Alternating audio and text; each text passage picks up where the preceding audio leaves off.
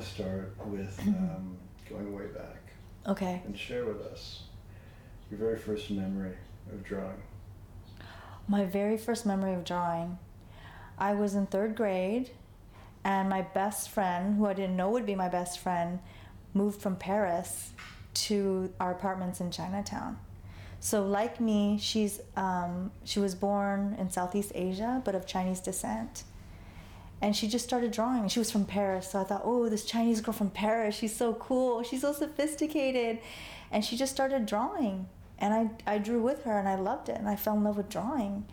And I think for both of us, we were caught in between generations and cultures.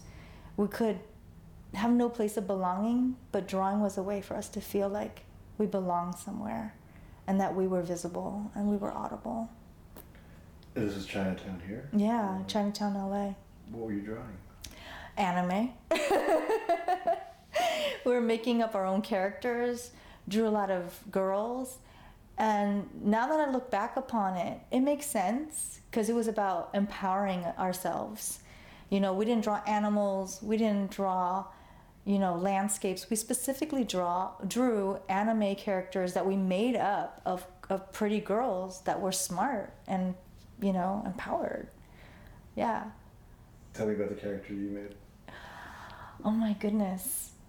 I was caught in between my character being pretty, and this is where all of this colonialism is internalized. I always wanted to draw girls with big, big eyes, because growing up Asian, it's like, you want to have big eyes, fair skin. So all my characters had to have big, big, shiny eyes, and like a small pointy nose and a very small mouth, right? And anything they said was through a bubble, but their mouths were never open. So as I'm talking about it, it's like, that's pretty screwed up thinking about it. But those were the kind of characters that I drew, and part of it was of what was around me, Yeah. Not only what was around you, but this idealization of who you were and wanted to be. And it's fascinating. In 3rd grade, you were 9 years old? 9 years old. And there's already this kind of indoctrination about what an Asian aesthetic ideal should be. Right. When did you first feel that? I think I became really aware of it in college, because as an undergraduate at Art Center, I was really taught to draw and paint, mostly figurative, and whenever I drew and painted white people, there was never a question. But then I started, towards my senior year, investigating Asian identity and Chinese feet binding, and then I started painting Asian figures. Then it became questionable. Like, what are you doing?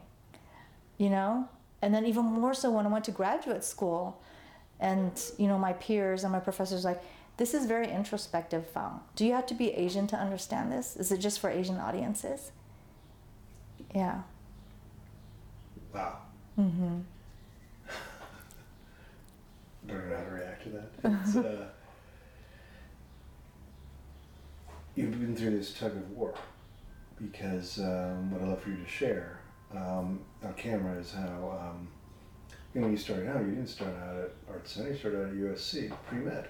Right. And so you're being tugged by your family in one direction, and you have to be true to yourself to say, I'm going to be an artist, and I'm going to pursue that.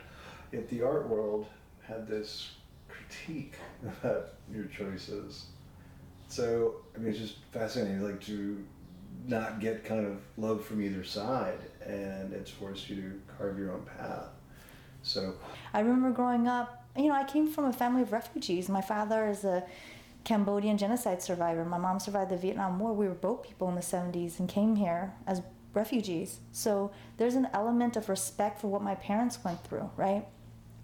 So coming here, being an artist, was out of the question. Like, my parents didn't come here and struggled for a stable life for me to be an artist, which for them represented instability. And I remember my friends saying, well, why don't you just sit down and talk to your parents? Like, Asian people don't do that. We don't sit down and talk to our parents, right?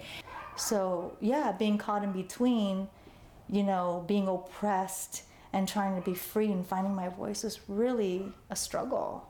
Because I don't want to give it short shrift, would really love you to share how your family came and the refugee story, and particularly highlighting your age as it happened and the memorable points for you.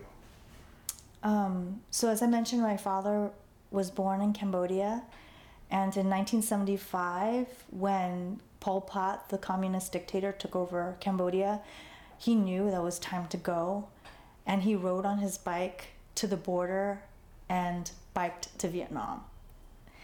And eventually, brought his family, his parents there, and he met my mom there. But my mom was born in 1954, which is the fall of Dien Bien Phu.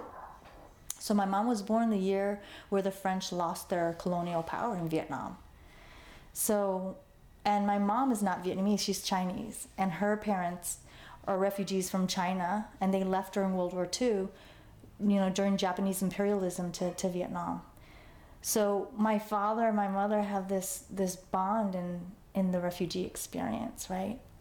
But ironically, their marriage was arranged. So my mom had a coworker in Vietnam who knew my father, and my father was looking for a wife, and she set them up. But my grandparents did not want that marriage because my father's Cambodian, he's dark, right? So there's that colorism issue. We don't know this dark man, this stranger, but this dark man had a boat that'll take your family to America. And my mom, that's why my mom married my dad, under the condition that he took her and her whole family, her mom, her dad, her brothers, her sisters, and their children, to the United States. That's an incredible story, my God. And so, coming from Vietnam on boat all the way to the U.S.? Mm-hmm. No, on boat from Vietnam to a Thai refugee camp. And on their way, en route to the Thai refugee camp, there were Thai pirates. They knew that vulnerable people were going to be there. And my father put my family underneath the boat with fish and ice so that they wouldn't suffocate, so it'd stay cool down there. So he was mimicking the idea that he's just a fisherman out at sea, hiding the refugees, my family, right? But the Thai pirates knew. They came and they made my dad lift the boards. And back then, Thai pirates, they would take women with them, and eventually sell them as prostitutes. So they took my dad, put a knife on his throat, and my mom freaked out, and everybody gave all their jewelry, their precious belongings, and luckily they didn't touch the women. And we arrived in Thailand, and 8 months later was sponsored by a Lutheran family from Michigan to come to the United States in 1978. So I was 1.5, almost 2 years old. So my first memory of being in the United States was snow. And I'm thinking about it now because through my social justice lens and cultural studies lens, like whiteness, here we come, right? Like coming to Michigan, we're like one of the first Asian families ever in the 1970s in this cold, cold winter. And my family doesn't know how to navigate that, from a tropical climate, right? And after like a few years, when I was about 4, my parents were like, we are done with Michigan. There were some pretty racist and bigoted experiences that they had there. They decided the only way for us to really thrive is to move to Los Angeles. My dad's an entrepreneur, he's a businessman, but also to be around our community. Yeah, so we moved to Los Angeles in the 1980s, to Chinatown. Nice. And so you did that journey from Vietnam to Thailand as an infant? As an infant, and it just... Now with the refugee experience with Syrians, and you hear about them with, floaties on a boat and life jackets. My mom was nursing me. I was like stuck to her breast. I can't even imagine being only 24 years old with a young baby, leaving your country and not knowing if you'd survive, Yeah. Extraordinary.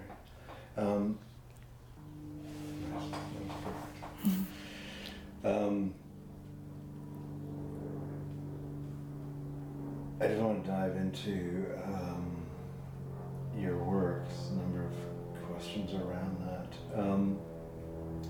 It's probably a good segue. On your website, you use a phrase that your work has a lot to do with cultural identity from a kaleidoscopic perspective. Share with us about that. Yeah, my identity alone is very broken. You know, people like Chinese people wouldn't see me as Chinese. They see me either as American or like, but you're Cambodian and Vietnamese. And then in the Cambodian society, they see me as, you know, Chinese Vietnamese.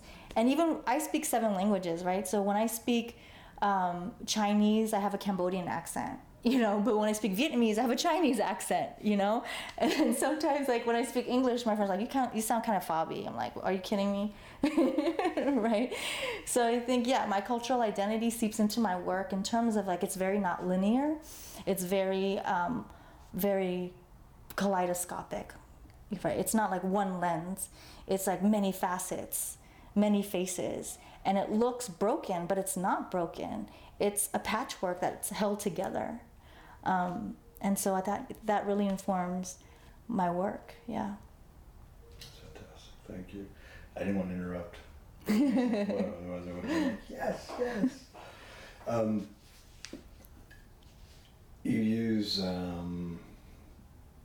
written Chinese symbolism, but there's also, it's just more Pan-Asian, and I was just delighted to hear about the story of the anime figures as your first kind of foray to art. Has Asian symbolism always been a part of your work? Asian symbolism was an entry point when I first started drawing, because I was drawing like anime girls, but I used to watch Chinese soap operas with my grandparents, and we had this exchange where they would translate for me what we were watching in the Chinese soap operas, and then we would watch I Love Lucy or some kind of American television show, and I'd translate for them, right?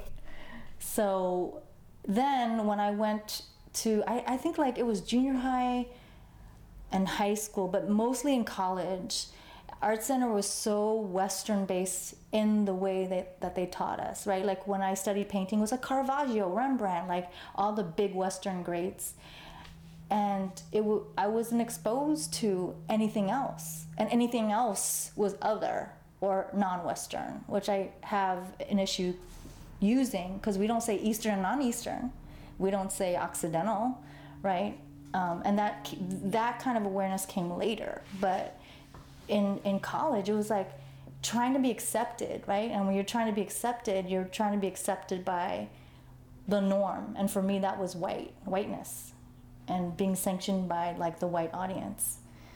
But it wasn't until graduate school when I investigated Chinese feet binding and noticed how like Asian people would see my work one way and people who were not Asian would see it another way. I'm like, that's interesting, because I feel like I'm always stuck in between all these worlds. And that's when it really came out. And it really came out when people started, sometimes people look at me like, does she speak English? Hell yeah, I speak English, Or, I'd go to an Asian market and they talk about me in Chinese and I'd respond right back. Or going to a nail salon, getting your nails done, right? And I know exactly what they're saying and I'll respond back. Yeah. That's right. In terms of the Chinese symbols you've been drawn to, I've detected peaches, turtles, but also cherubic babies.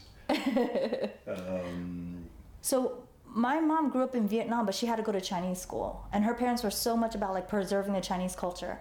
When I came here to Los Angeles, I had to go to Chinese school. I went to school 7 days a week, right? So I went to my American school Monday through Friday, and then Chinese school during Saturday and Sunday. I was not allowed to speak English at home. So there's this like obsession with preserving this Chinese culture. But I realized later, like, they're preserving an antiquated, pre-Maoist Chinese culture that's never evolved, right? And so a lot of what I learned about Chinese culture was through my family, but also through tchotchkes and curios in Chinatown. And I have this conversation with a lot of immigrants, and some of them it resonates with, some of it doesn't, some of them it doesn't. So I'm so thrilled that it does with you, that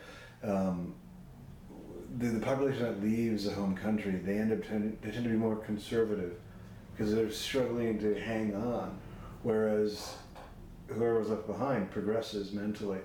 Like one of the things that impressed me so much about your work, what was so exciting about it when I first experienced it, was this seeing chiaroscuro on Asian figures. I've never seen that. Mm. Because we study this in art history. Right, right. It's the Renaissance masters. It's so cool you said chiaroscuro because one of the major artists who influenced me in undergrad was Caravaggio, who's the master of that dramatic chiaroscuro, and Artemisia Gentileschi, because she's like Caravaggio but the feminist, you know? And of course their works themselves are visually compelling and create this incredible experience of narrative. But then when you hear about their autobiographies, right, like Caravaggio was, I loved it when I heard he took a dead prostitute who drowned in the Tiber River and used her as a model for Mary in his Death of the Virgin. I'm like, he's badass. I like this guy. Like, he can paint and he's crazy, right? Or Gentileschi too, you know, that at the age of 16 she can paint incredibly. And unfortunately raped by her father's colleague, but they took him to court in the early 17th century. Like, that's unheard of. So those were my models in some way, right? Like, I like appropriating that style, but I love that it's informed by like something deeper.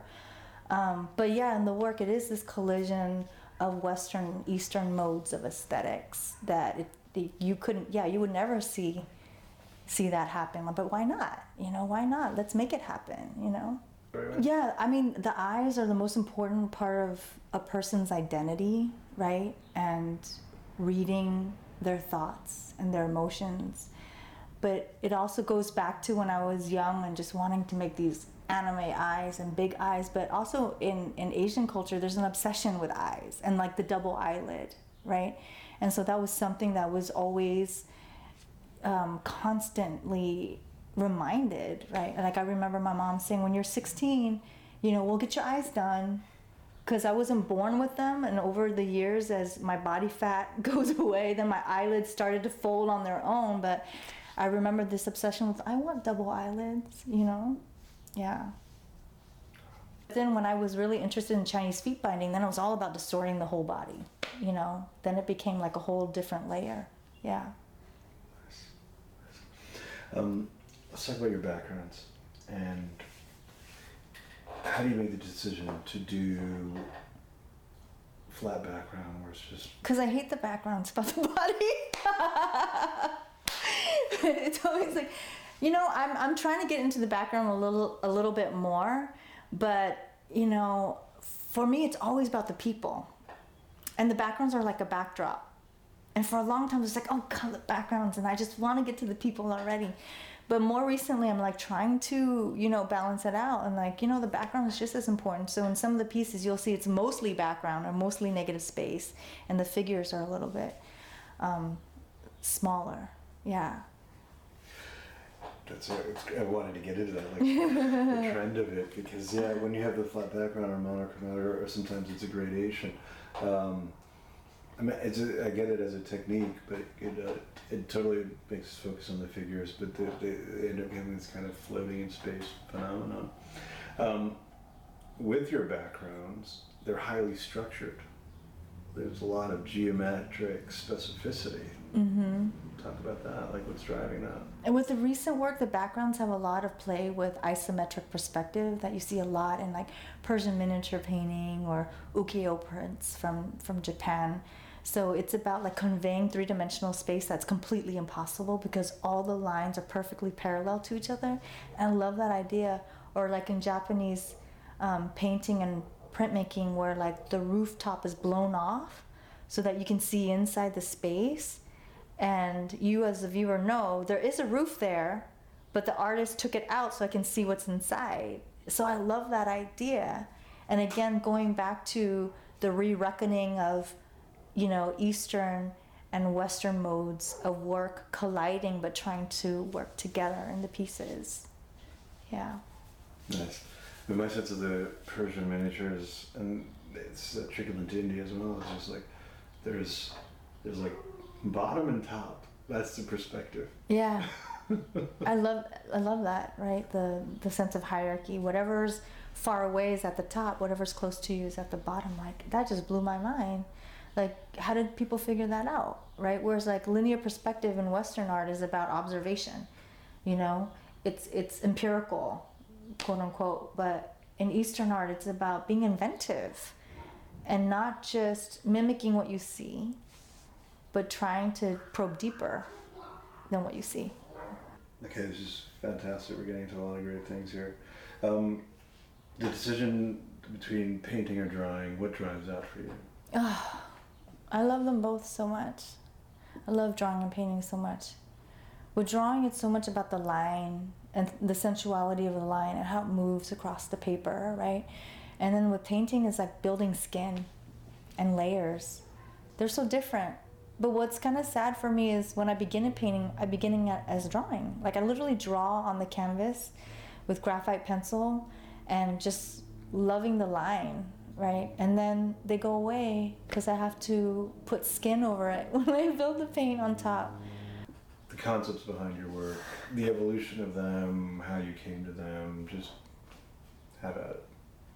I think like many artists, a lot of the concepts come from our lived experiences, right? So I think like the major driving force for me is about cultural slippage and cultural collision and how that manifests. So with the recent work focusing on Asian female bodies and how they are transformed and influenced by plastic surgery to westernize and erase any kind of racial identity and displacing that harkens all the way back to my like haphazard patchwork experience and cultural identity. So that's always been the driving force, is cultural slippage and misinterpretation. And I feel like misinterpretation is another form of interpretation anyway, right? And so I notice in Japanese pop magazines, like fashion magazines, that's like a perfect example of cultural collision. Like, wait, it's kind of like European Elle Vogue, but it still has some of that Japanese aesthetic too, right? And the models that you choose don't really look Japanese. They kind of look Eurasian or mixed or Hapa. So those are the things that interest me, where it's like things are questionable, subversive, you know, in the work. So then I dive into it, like, you know, I get hooked, and then I start going to these Japanese cosmetic stores, and I start seeing eye tape and nose rollers and all these funky things that function as really plastic surgery tools if you look at it in that way. And then I started like painting about it, you know? Yeah. Nice. That's fantastic. I'd love to draw just a very fine point around this, because in Yulei's body work that does focus on plastic surgery and the sense of aesthetic, we talk about the foot binding, but there are some figures that look more Asian, and then there are others that look more Western, and particularly with, as we talked about, the shape of the eyes, but also bust and size of the bust. So just love to hear you like just say those explicitly or expressly. Right, yeah.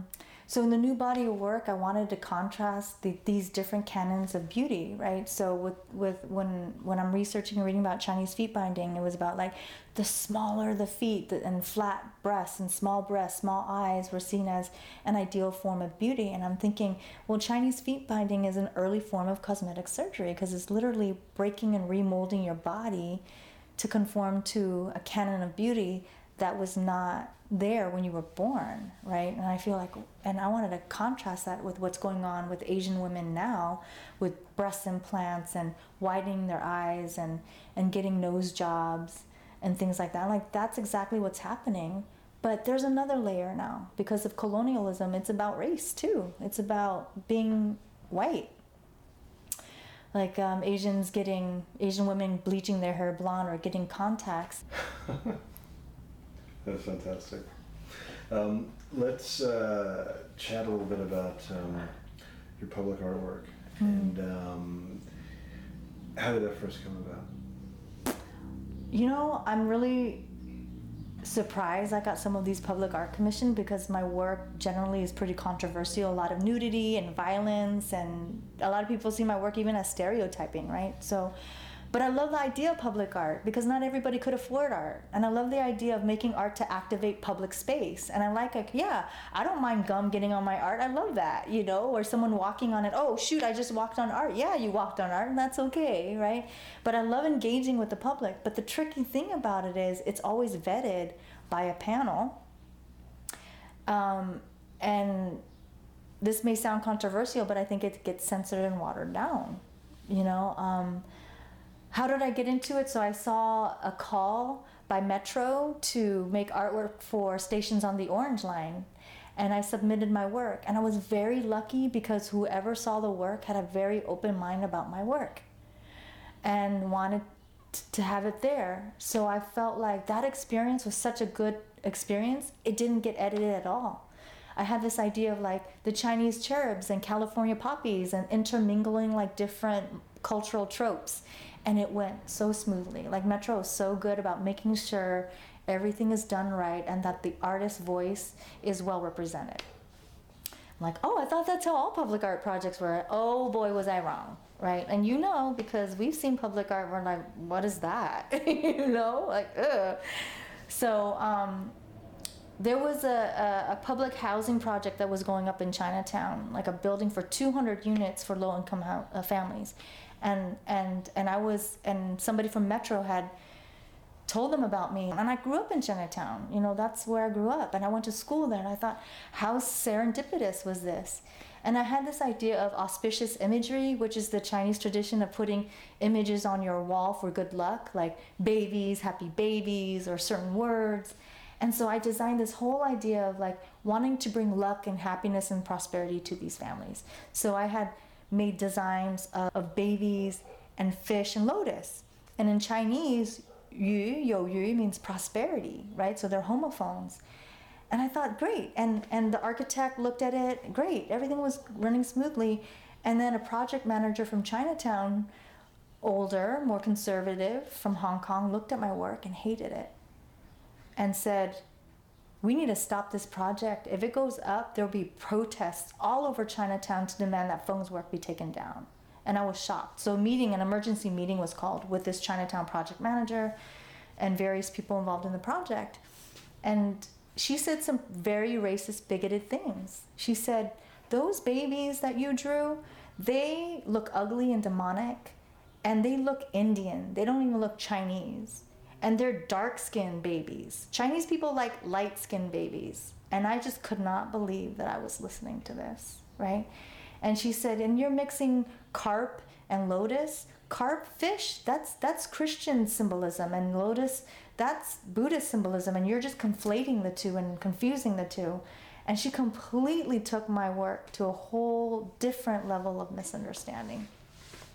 And I was really upset. And I thought about, like, hold my jewelry. I'm like, I'm going to go to the LA Times and then I calmed down. And this is where like my mom's feminism, right, kicks in. Like, wait, like really look at this.